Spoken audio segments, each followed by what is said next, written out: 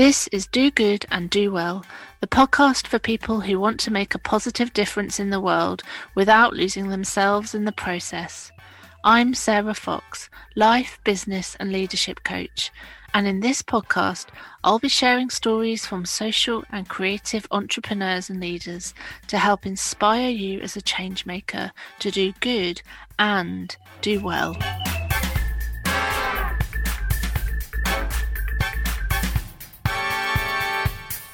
Hi everyone, and welcome to the Do Good and Do Well podcast.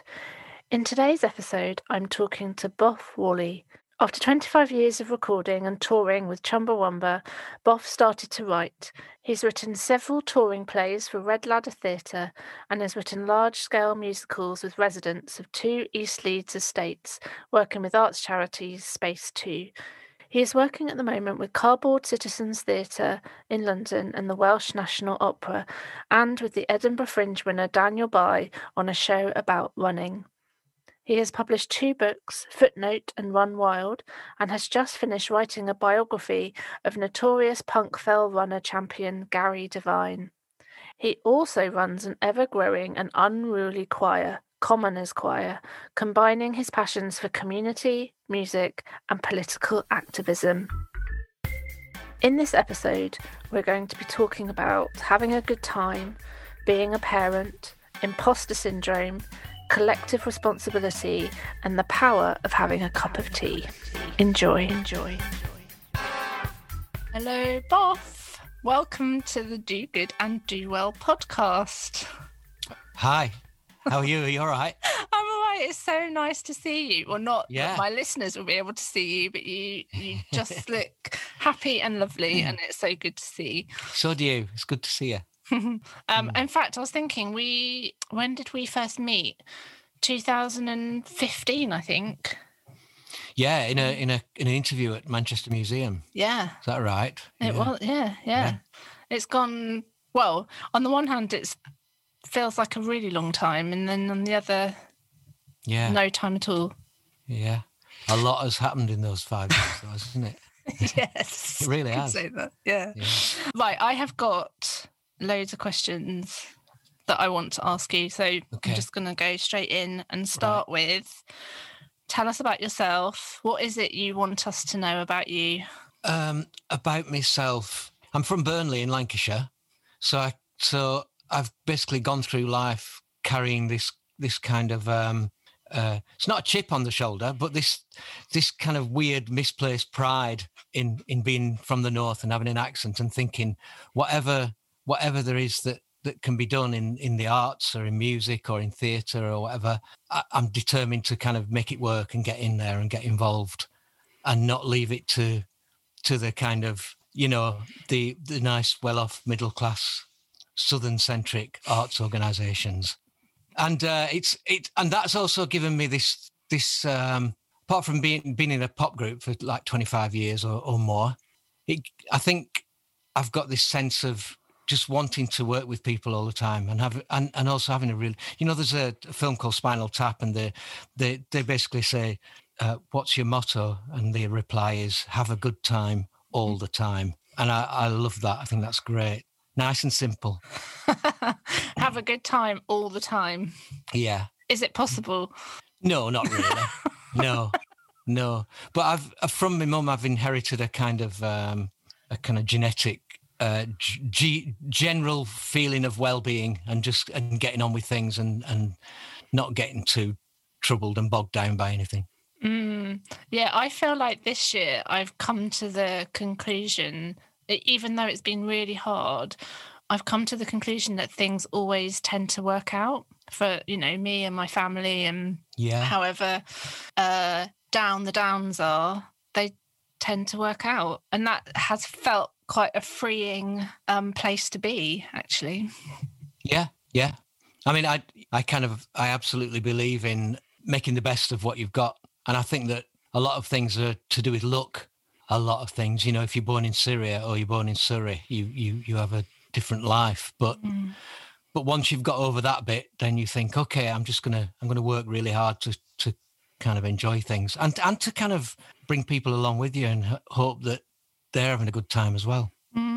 and pass things on to your kids. That's the hardest thing, isn't it? Bringing up children and, and, and being constantly aware of their moods and wants and wishes, and thinking that's the real future there. Yeah, I've been thinking about this a bit, but there's also a sense for me that this idea of parenting, the verb parenting, it feels like there's so much pressure, and I can often find myself worrying about little things that have happened that I then feel are going to impact their entire future. And that's sort of because you're holding them, you're holding this space for them constantly, and trying to, also think it will all work out. My children are very fortunate and they do have a nice life, and they've got parents that care about them who make mistakes sometimes. And that's good. I think the best thing you can do is think to yourself, are they looking at me or at us and thinking well, my dad's having a good time. That's what I want. I want them to think that the dad's happy with what's going on. Sometimes, like if I'm in the car driving somewhere and there's someone, trying to get past, and they're really, really bugged because you're going 5 miles an hour slower than they are, and they nearly kill themselves overtaking you on a corner, and they're really angry and all that sort of thing. And I always, I'll turn to my kids who are in the car and I'll say, that's someone who's not enjoying their life. Just think, if you can get that angry about somebody not going fast enough, in a car, then there are bigger problems there. So and also just that need to get to that final destination so quickly. I know. There's so much metaphor going on here. This is absolutely. a metaphor of life. Okay, so this podcast is called Do Good and Do Well. What does that mean for you? Well, what it made me think when I read it and read the things you put about it was that because I spent so long being in a pop group, and I felt like even though I was trying really hard to talk about the world and all that sort of thing, and have something to say and try and make small differences in people's lives, I realised that once I'd given up doing that and started working in theatre and community groups and community arts and running choirs and all that sort of thing, I realised that I was finding out about this really nice personal communal way of doing good, which wasn't just a kind of self-satisfied, look, I'm trying to do something interesting in the world. It was more, look, this is about me interacting with people and ensuring that we're all doing things together.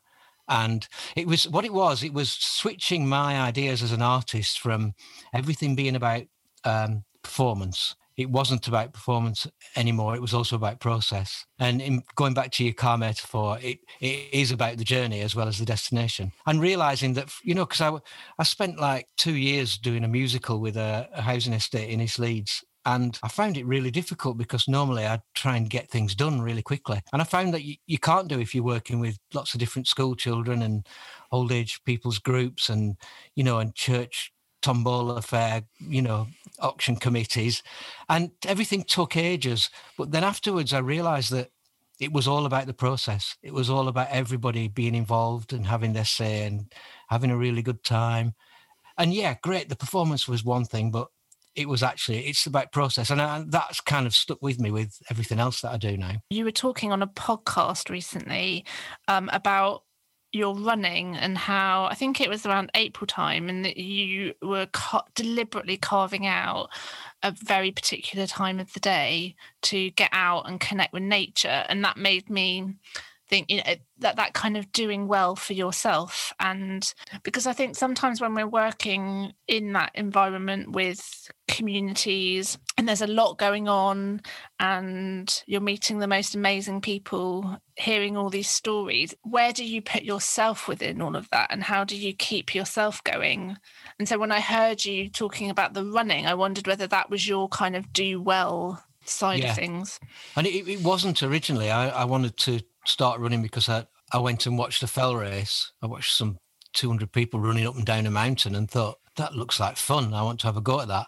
But then over the years, especially since the internet and since digital technology, I've come to realise how valuable it is as a way of looking after yourself.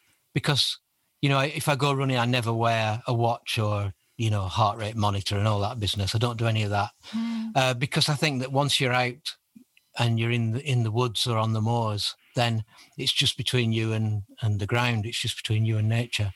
And I think that's vital nowadays.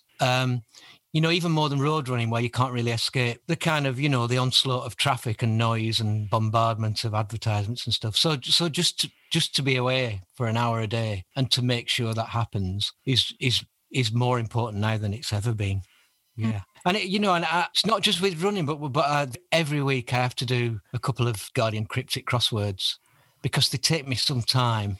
I'm not brilliant at them, and they stop me from doing something else. I have to sit down and look at it, and I wash up rather than using a dishwasher because it stops me doing anything else. I have to stand at the sink for half an hour. The little things like that I've put in specifically to stop myself just running around like a kind of mad chicken all the time. And obviously children are a brilliant part of that.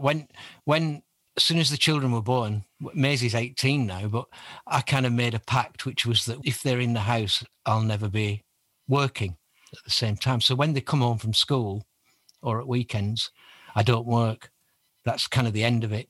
And to the extent where my younger son, Johnny, he got asked at school what his dad did for a living and he had no idea. He said, I think he sits in front of a computer. And so he was asking me, what do you do? Which I love. I think that's great because as soon as he walks through the door, I tend to think, hooray, phew, I can stop now. Let's have fun. Let's do something else. Let's go for a walk.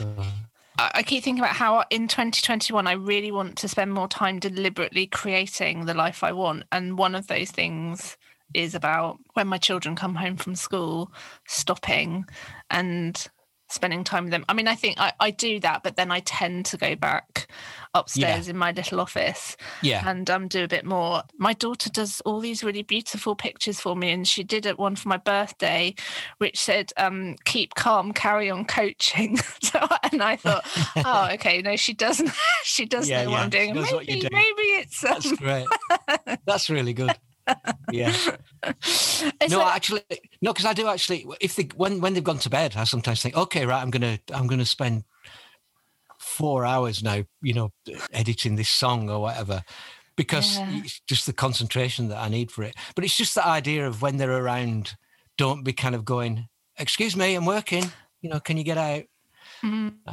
So, and that's been really good for me. That really has kind of slowed me down a little bit. And I guess that. It is cliche, but they do grow so quick. Like my daughter's 10 and it's just gone so quickly. And the next, having an 18-year-old, I mean, and then suddenly life changes a bit. And so, being able to lie in bed and still read stories. And I have to really, because it's so easy, I could say, oh, you know what, Dad can do that. Or, oh, read yourself, but going, and of course, because I love it as well. And when I'm there doing it and we're lying down together reading, it's just so nourishing. It is. It's absolutely amazing. Yeah. Because Johnny's 10, and so he's now allowed to walk to school on his own because he's in the top year at junior school, at primary school. And, obviously he wants to because he's a lad now, so he wants to walk to school with his mates. But I was really disappointed. I was like, I really enjoyed that thing of just that quarter of an hour walk where you just chat about anything, about rubbish. It was just a really nice time, and now I don't get to have it. Yeah. So you see those spaces disappearing, don't you? Yeah. So it feels like you are really thinking, what is it that, or how is it that I want my life to be? How do I curate that? Has there been a time when you felt like it hasn't been like that and things haven't been going so well?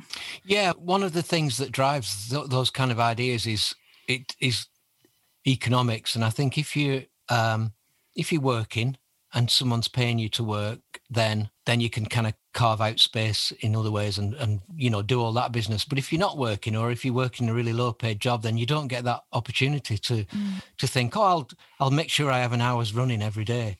You might be commuting 2 hours, 3 hours a day.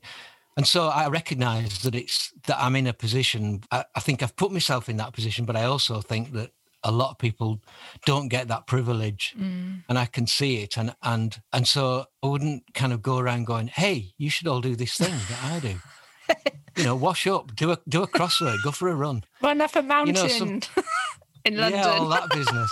Yeah. So, but on the other hand, as I was getting older, we went to live in America for a year because my partner's family are all American, to see whether we could live there, and we decided we couldn't. But one thing we did decide was that since we both go out running or swimming or whatever in the river and stuff every day, then let's stop living. Let's go and live somewhere where you can do that. So we moved to a little town north of Leeds where you can run out the door and straight up the hill rather than having to cross, 3 dual carriageways and endless streets before you reach a park. And we had to work really hard to make that happen. But that was something where I thought, I'm getting older. These are the kind of things that you're meant to do. You're meant to sort your life out so I don't end up being 70 years old thinking, I wish I'd have lived somewhere where I could go running from the door. So we did that, and that was like a big move. But again, it's because the kind of work I do with community groups or with arts groups, whatever, I'm allowed to do that. I don't live in the middle of London. So I have to constantly remind myself that, with this whole lockdown business and the pandemic year, and I've had this with quite a few people where people say, oh God, how's it been for you? And I think, it's a bit embarrassing, but it's been absolutely fine. I've had lots of work. I've spent lots more time with my kids and my family. And, we didn't really go on holidays abroad anyway. So, you know what I mean? It hasn't really affected me. Whereas I know for some people it's been awful, the loneliness and the isolation. And, my mum and dad haven't had anyone cross their door since March. And, I just think, goodness, I'm in a really fortunate position here to be able to carry on working and enjoying life. So I think we have all experienced this so differently. And one of my aims for this podcast is to say that, we all live different lives. We are all different people, different from our partners, different from our children. We're different from our parents. We're different from each other. But we have to look inside and really figure out what matters to us as individuals. And then, what is possible for us given our own contexts, but that actually maybe we have more choice than we think we have, more choice than it originally looks like we have. And one of the questions when you're saying that, I don't want to get to be an older person and look back and think, why didn't I move to the hills? One of my questions when I'm coaching sometimes is, when you're 95, in fact, I'm going to ask you this. So when Boff is 95 years old and he's sat on a bench in a park somewhere or up a hill, maybe, and someone says, what was your life like? What are the stories that you want to tell? What will matter? I think what would matter would be, well, I know it's a cliche, but it would be what I've passed down to my kids. That would be the first thing. Thinking they're growing up really happy, or they grew up happily, and thinking that's the best thing you can pass on. And secondly, and even now I think this, when I look at my children, I think they can see that I've, even from being 15, 16, when I got into punk rock, which basically taught me that I didn't have to pick a career, go to university, get the qualifications, and then sit in that career for the rest of my life. It gave me this idea that, do you know what, you can kind of do whatever you want. We started a band and I had no idea, I couldn't play guitar or anything. And we got a gig because it was punk. Someone said, oh, do you want to do a gig? And we said, yeah. And then we went away, and me and a few mates, and said, what are we going to do? We can't play any instruments. We've no songs. Let's write some. Yeah, but we've got 2 weeks. That's all right. Let's just have a go. And and to have that spirit at a young age given to you, I just think that is, and that informed the rest of my life. And I imagine that I do imagine that I'll be 95 on top of a mountain somewhere going, them were days, Joe Strummer, Blackburn Kings Hall, telling everyone to go and form a band. And so we did, that I'll be doing all that. But I'll know that I've been happy. Definitely. I'm not someone who regrets things. I feel like that's such a gift to have. I mean, that certainly wasn't the case for me when I was 16. Yeah. I sort of felt like, I came from a really working class background and then ended up going to grammar school. And that was a system, where you did your GCSEs, you did your A-levels, you went to university.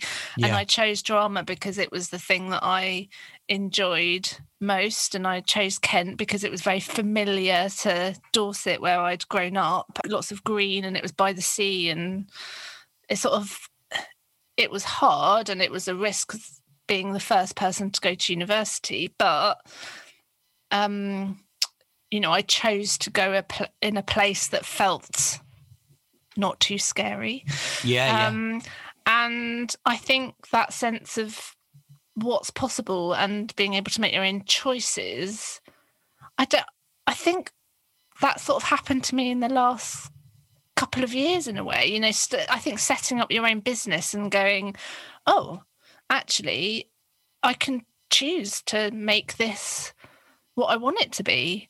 There are no rules. There's no one giving me any rules to, and as much as I loved my work at People United, that was, there was still a container in a way, It was about a certain thing. Whereas now I'm like, wow, like the possibilities are endless.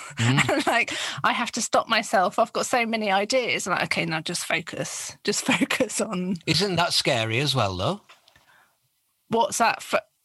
Not having the container, not having the kind of framework. That's scary for a lot of people. Yeah, but I think it is. And I'd always said, whenever I work with freelancers, and I may have even said this too, like, oh, I could never be freelance. I could never. But I think it is scary. But I think what I see are the benefits of it. And I know 95-year-old Sarah, probably I'd say sitting on a bench looking over some gorgeous sea scene, swearing at the seagulls. I don't really like seagulls. I would be saying, I'm really glad I did that, because if I hadn't, I would never have known what was possible for me and what my potential was. Yeah. Even if it hadn't worked, if it had failed, then it's still really good that you've done it, because I just finished reading Malcolm McLaren's biography, and a lot of it is when he was young and he decided to go to art college. One of the first things he learned at art college, which he says stuck with him through everything he did, was embrace failure. Don't be afraid of failing. Jump into something, and if it doesn't work, you've learned that it doesn't work. Jump into something else. And whereas we're all scared of failure, and we think, oh no, I don't think that'll work, and so we kind of restrict ourselves massively. And I still have it. What's it called? The syndrome where you imposter syndrome. Yeah, I think you just can't get away from it. Especially, maybe one of the reasons I mentioned like coming from Burnley in the beginning is because I'm aware of it all the time. So at the moment, I've been working with writer Sarah Woods, who's brilliant with Welsh National Opera. And to find myself, ex-pop group guitarist in a room with string quartet and piano players and 6, incredible opera singers, all asking me whether it's a dotted crotchet or a crotchet on the, on bar 632 of a piece of music that I've written. And all the time I'm fighting this desire to think, what am I doing here? I shouldn't be here. They're really, really good and they're really professional and they're brilliant at what they do. And I'm just this oik from I have to clue what I'm doing. And I kind of have to put a front on all the time. Of course I know what I'm doing. but again, it's thinking, well, if I don't walk into that room and try and do this thing, then I'll never know whether I could do it or not. And as it happens, I thought afterwards, I think, oh yeah, I can do that. And everyone thinks I can do it. So yeah, I'll do it again. imposter syndrome is really common, and there is something about being able to trust. Like, you need to validate yourself. You need to know that you know that. Then there's part of us that must think we can do it, because we do it. You know, we take that risk. We do risk failure, but also really hearing the feedback that you're getting from other people who are saying, you know, we love working with you. We love what you're creating. We love the space you create for us in order for this to happen. Yeah. And, you know, I think, well, from my experience, it can often, I've not been very good at taking that feedback and being all like, oh no, not little of me, I'm not very good. But actually being able to go, you know what? No, I am. I can do this. Yeah. It can be very powerful to stand in that space. Yeah. I tend to kind of internalize that, and if somebody is really complimentary about things, I kind of go, oh yeah, you know, whatever, yeah. But then I do walk away and think, yeah, that's really good. It means I can do it. I'm becoming more aware of being able to do things, even as I get older, thinking, but yeah, it's hard to show it, isn't it? You know, some people, especially, you know, people who've been to public schools and all that sort of thing. I'm not just, you know, without not tarring everyone with the same brush. Obviously, everyone's different, but there's a confidence there that isn't to do with ability or education or anything. It's just by being told constantly you are the best and you will do well in life, and you can just see it, you can hear it and feel it as soon as somebody walks into a room, and I find it really threatening. I want to kind of run away from it and think I don't want anything to do with that, and I find it really, really difficult. But you know, I'm bringing my kids up in a house that's full of books and art and conversation. So they're going to grow up with some amount of confidence that I never had. And I kind of think, well, fair enough. You know, it'll do them well in life. And it's not fair. You know, life's not fair, is it? Because I had this friend called Simon who was from a very, you know, upper class family, and he went to public school, you know, the best schools and everything. A lovely, lovely bloke. And he came and stayed at our house once, and he wanted to go to the opera in Leeds to see Opera North, and he didn't have a ticket. And he said, oh, it's fine, I'll get in. And we're like, how are you going to get in? And he said, have you got a clipboard? This is genuine. We gave him a clipboard. He went down into town, and he waltzed into the opera, and somebody stopped him, and he said, "Oh no, I'm with the concert. You know, I'm part of the show." And they went, "Oh, sorry, in you go." And he just went in and just picked a seat and sat down. And I thought I could never do that in a million years. I'd be scared stiff. I've been found out. Yeah. He'd stop the opera halfway and go, right, can we have the house lights up? There's someone here who's... Yeah, I would go into total catastrophizing mode. Like, they'll catch me, they'll throw me into prison, then my children will become... Yeah, absolutely. Yeah. Yeah, that is amazing. And that, how do you find that inner confidence where you know your place in the world? And I do think confidence is something you can learn. I think it's all about action. So the more you take action, the more confident you can feel and become. Yeah. But it can be a hard ask. Yeah, absolutely. Yeah. For people, because Dan Bio I work with, he wrote this lovely thing which was called Tiny Heroes, which was basically looking at what heroism is, and taking it away from, you know, armed forces and Batman and Robin and all that sort of thing, and making it about just ordinary people who do kind of tiny things in their lives or in the lives of the people around them. And he wrote these words to a song, which were basically, because he'd done this interview with a woman, and it was just about having suffered years of abuse growing up. This woman was in a situation where the act of heroism was opening the front door and walking outside it. And that is, and it's such a lovely idea. And it's so true that for a lot of people, the action of just getting up in the morning is incredible. and it's really important for them to do that. So confidence, that swaggering confidence that you see in Parliament, where they can do whatever they want and they don't care what the repercussions are. That's such a world away from so many people's lives. But anyway, I don't want to get all depressing. Oh, we're never. Oh no. Tell me about Commoners Choir. How is all of that going? It's brilliant. It's really good for a few reasons. One, because it was at first it was a kind of musical idea. I thought it would be fun to have a band that had kind of punk, angry, political lyrics, but which sounded beautiful and which sounded like the Mormon Tabernacle Choir or something. It was just a kind of silly idea, and it's grown and grown to the point. We've been doing it for about 4 years now. It's grown to the point where it sounds good and it's a lovely thing and it's a really good communal thing. It just has a really good time being together. Even through this year of not being able to rehearse, we have Zoom meetings every week. Someone will do a quiz, someone does warm-ups. We all warm up, on our weird Zoom meeting with like 40 or 50 people there.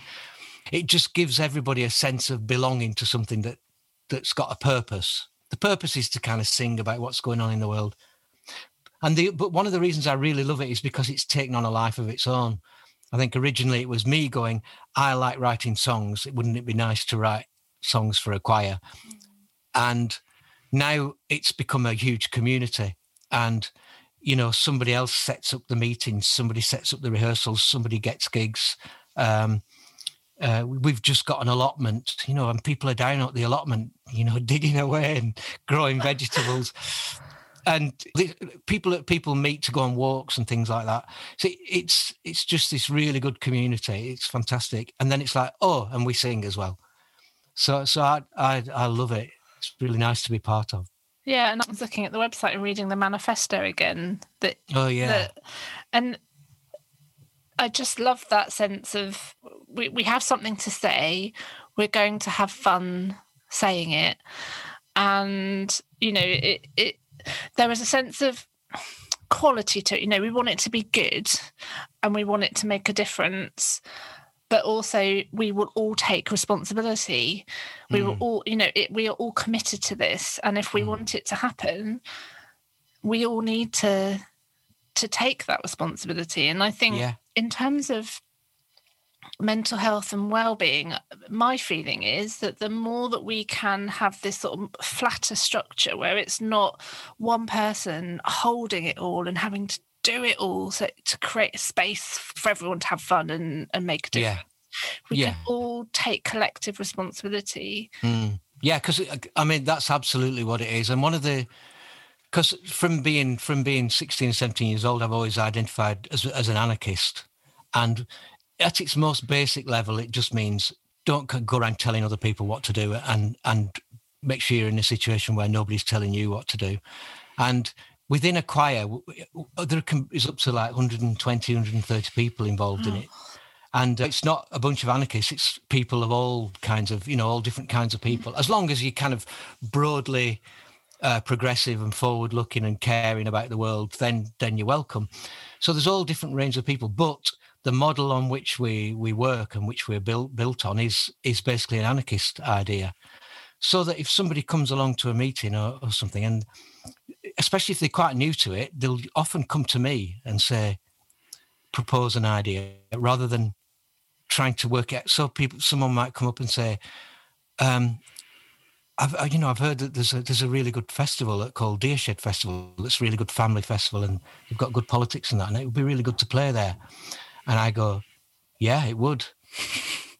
And then they kind of look at me as if I'm going to go, yeah, I'll get onto the organisers. And I don't. I go, yeah, that would be great. And I wait a couple of seconds. They go, so do you think I should get in touch with them? And I go, yeah, absolutely. And people learn after a while. People just think, yeah, of course I should do it myself. Yeah. And everyone feels empowered. And the only thing I keep hold of in the choir, the only real thing I keep hold of is the songwriting. So everybody will get together and decide what songs what we're going to sing about. And a lot of the time people will have big discussions and people make notes, and there's lots of bits of paper with people's ideas with rhyming couplets on and everything. But in the end, that's the one thing where I say, okay, can we have all the pieces of paper and I'll try and make a song out of it. And that's just because even in a kind of anarchist situation, you have to have, you think, okay, somebody's really good at this and somebody's really good at that and somebody's really good at that. So let's give them the kind of gumption to look after that part of it. And just because I've been writing songs for 40 years or something, so I'm not ready to kind of give that away and say, yeah, everyone can write one.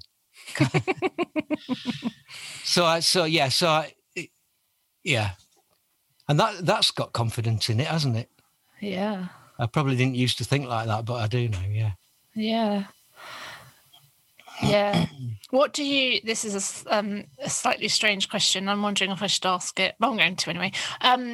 What is there a song that you've written in particular or performed that you feel your best self when you perform it? It's like, this is me. Probably not really, because what the thing in terms of my best self, the thing that I've always loved most artistically is the ability to do lots of different things. So to be able to write for Red Ladder Theatre for their Mother Courage show, for instance, which is a tuba and a saxophone and a clarinet and an accordion and 5 singers, and then the week after to be writing for a 100-piece choir, and then the week after trying to write a pop song. So so it's hard to pin it down to one thing. But having said that, I do love standing in front of the choir and waving my arms around and them singing songs that I've had a big part of writing. I like that more than standing on a stage and singing myself, because it's kind of showing that I'm giving any power I've got in that situation, I'm kind of giving it away, and I really enjoy giving it away. I've just got my back to the audience, and I enjoy not having to perform. And so that's the first thing. But secondly, I love thinking, great, I get to hear what they all sound like, whereas all the people on stage, they don't get to hear it. So when we're rehearsing, I'm always saying, look, at any point, if anybody wants to just come out here and have a listen, because you sound brilliant. It sounds, really good. And it sounds good with me not being in it, basically. And I love that. I really enjoy that feeling. And it's good to know that, isn't it? It's like, it's good to notice what makes us happy and what brings us joy, because then we can choose more of it, and we can say no to the things that don't, if we can say no to the things that don't make us feel our best self. Yeah, absolutely. Because there was a thing with being in the band. I just really enjoyed it, and we were all mates, so we really loved it. But it became obvious really, really quickly that some people enjoyed and were good at dancing around and singing and being at the front and being and just being characters and being really good at that, whereas some people were good at kind of standing to the side and playing the music and being really proud of what we were doing together. And I think that's great. It's a nice thing to learn early on in life. And bands are a good way of learning that, because everyone's got a different role, and you really quickly find out who's kind of, who's doing the work and who's good at sharing and who's good at kind of making things happen and all that sort of thing. Yeah, I really miss being part of a team. I can working here on my own little... Yeah. This is partly why I did the podcast. I was like, I just want to talk to lots of... Yeah. I do talk to lots of people, but in a slightly different way. But that, being in a band, being part of something... Yeah. That where you're connected to other people. I think it's such a privilege to be able to be in that space. It is, yeah. To be able to collaborate on ideas is just my favourite thing. I love it. I love meeting someone who you have a connection with and you think, oh, this is really working, where that person does this and then I get to add this and then they change it. So when I first started working in theatre and I was writing plays, and first time I kind of started going in rehearsal rooms and seeing what people do. You know, all the actors come in and they all do a warm up and all that. And it's a really lovely atmosphere. And you think, oh, this is nice. And you've got this idea of what this play is going to be and it's in your head. And then as soon as the actors start working on it, they do something to it. Even, you know, every line, they do something to it that makes me think, well, do you know what? That's better than it was in my head. And it gives you a massive amount of respect for them. You just think that's why they do this, because they're really good at it. And I love that, thinking, well, I thought that was a really good line, but then somebody else has got it and they've made it 5 times better. Mm. And it's just that feeling of collaborating with someone to make something good rather than just thinking, yeah, I'm good at my job, I can do this, so it can't get any better. I think that's ridiculous.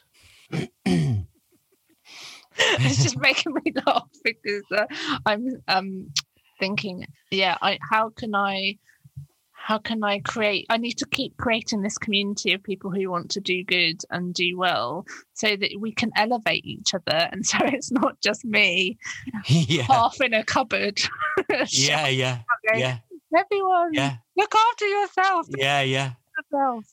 But I have to say these kind of conversations are all part of it. I think a lot of the time you can, as someone who works in creative industries or whatever, you can crack on and do your thing without having that chance to stop and think, what is this thing that I do, and how does it work, and why does it work? And like for instance, that you can, this last year you can feel like you spend your life having Zoom meetings where you're all talking about. Because it's not a great environment to have a meeting in, you tend to talk about the business at hand. And then you say, right, see you, everyone. Rather than having a Zoom meeting where you go, how are you doing? What's happening? What's going on? What's the gossip? What you've been watching on telly? Which you would do in real life. As soon as you walk into a room in real life, that's kind of what you do. And it's like micro moments. That standing and talking while you're having a cup of tea or chatting, absolutely, catching up. Yeah. Well, one of the this is really sad, but one of the reasons I started drinking tea, and I never used to drink tea and coffee and stuff, was because I just thought that looks really social. Because you say to someone, "Do you want a cup of tea?" and they go, "Yes," but what actually I'm really after is the cup of tea, is the bit of conversation that comes with the cup of tea. That's what they're really saying. Whereas if someone just says, no, I'm all right, thanks, then you think, all right, okay, they don't want a quick chat then. And I love that idea of, do you want to come round for a cup of tea? Yeah. Doesn't mean you're actually, who cares about the cup of tea? It's the sit down. And connect. And isn't that lovely? Yeah, it's great. Yeah. Look, I could talk to you forever and ever, but I realised that you're not going to. I'm not going. I'm going to go see my children. So my final question. Well, actually, I've got 2. Firstly, what's next? What's next for you? What are you hoping 2021 will bring? I know that's a hard question, but Well, I've kind of got 3 big projects for next year, and they're all theatre based in some way. And that's a bit worrying because we've still no idea what's going to happen. So I kind of got myself into a mindset of thinking, do you know what? It doesn't matter. If it all disappears, then it's fine. I'll just have a really nice time doing something else. So I'm kind of just waiting around now, wondering whether it's going to be a busy year or it's going to be a year of just really enjoying myself and doing other things. Can you do both? Can you do busy and enjoy yourself? That sounded like I can either have a busy year or... Yeah. No, you're right, yeah. Yeah, you can do both, obviously, yeah. Whatever, I have to say, whatever does happen next year, I'll be fine. I'll have a good time. Yeah, because I always do. So I can be fine. And how can people find out more about Commoners Choir and all the other amazing things that you've done?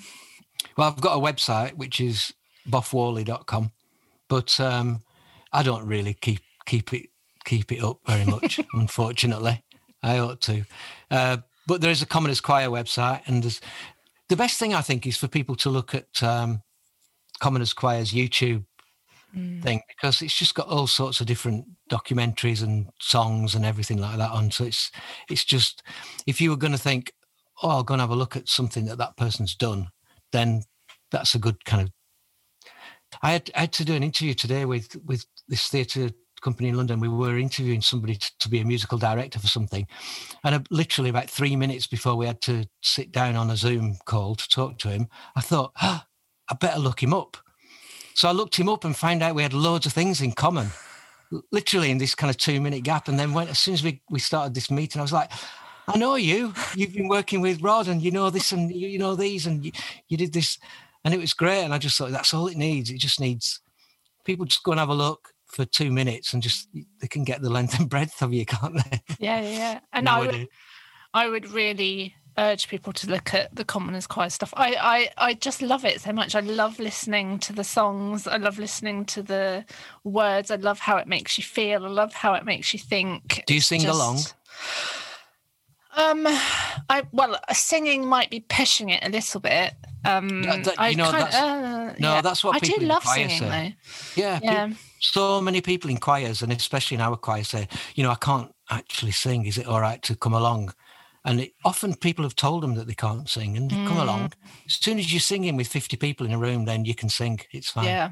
I was part of rock choir for a little bit. But when I saw you were doing Commoners Choir 4 years ago, I was like, I live in the wrong place. I'm one of those Southerners, you see. Yeah. There are a lot of people in the South. Yeah. A lot of people say, why isn't there one down here? Yeah, come down, start another one. Yeah. Just for me. Please. We have people coming. We have one bloke called David Hepp, and he comes up from Leicester. When we're rehearsing, he comes up every week from Leicester to West Yorkshire to rehearse, and he's brilliant. You can see the smile on his face when he's there. He just really enjoys it. You just think, wow, he's travelling so far every week, and that's lovely. I think it's great. Thank you, Bob. Thank you so much for sharing your time with me. And I just love talking to you. So thank you. Yeah, I really enjoyed that. It was really therapeutic, isn't it? Just chatting. Having to think things through. Yeah, it's really nice. It's good. Chatting with purpose, I think it is. Oh. Maybe I should have called the podcast. No. Sounds like Alan Partridge. Don't do that. Right, I'm stopping recording. Thank you very much. Now. Thank you, Bob. Thanks. Yeah, thanks. That's brilliant. I'm going to go and make some dinner now, aren't I?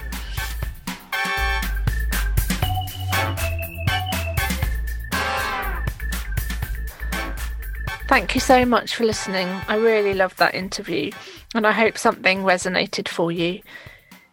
If you'd like to be part of elevating my Do Good and Do Well community, please come along and join my Facebook group. I'll put the link in the show notes. And if you're not on Facebook, you can find me on the usual social media sites. And if you're not on any of those, then you can visit my website, sarahfox.co.uk. Take very good care.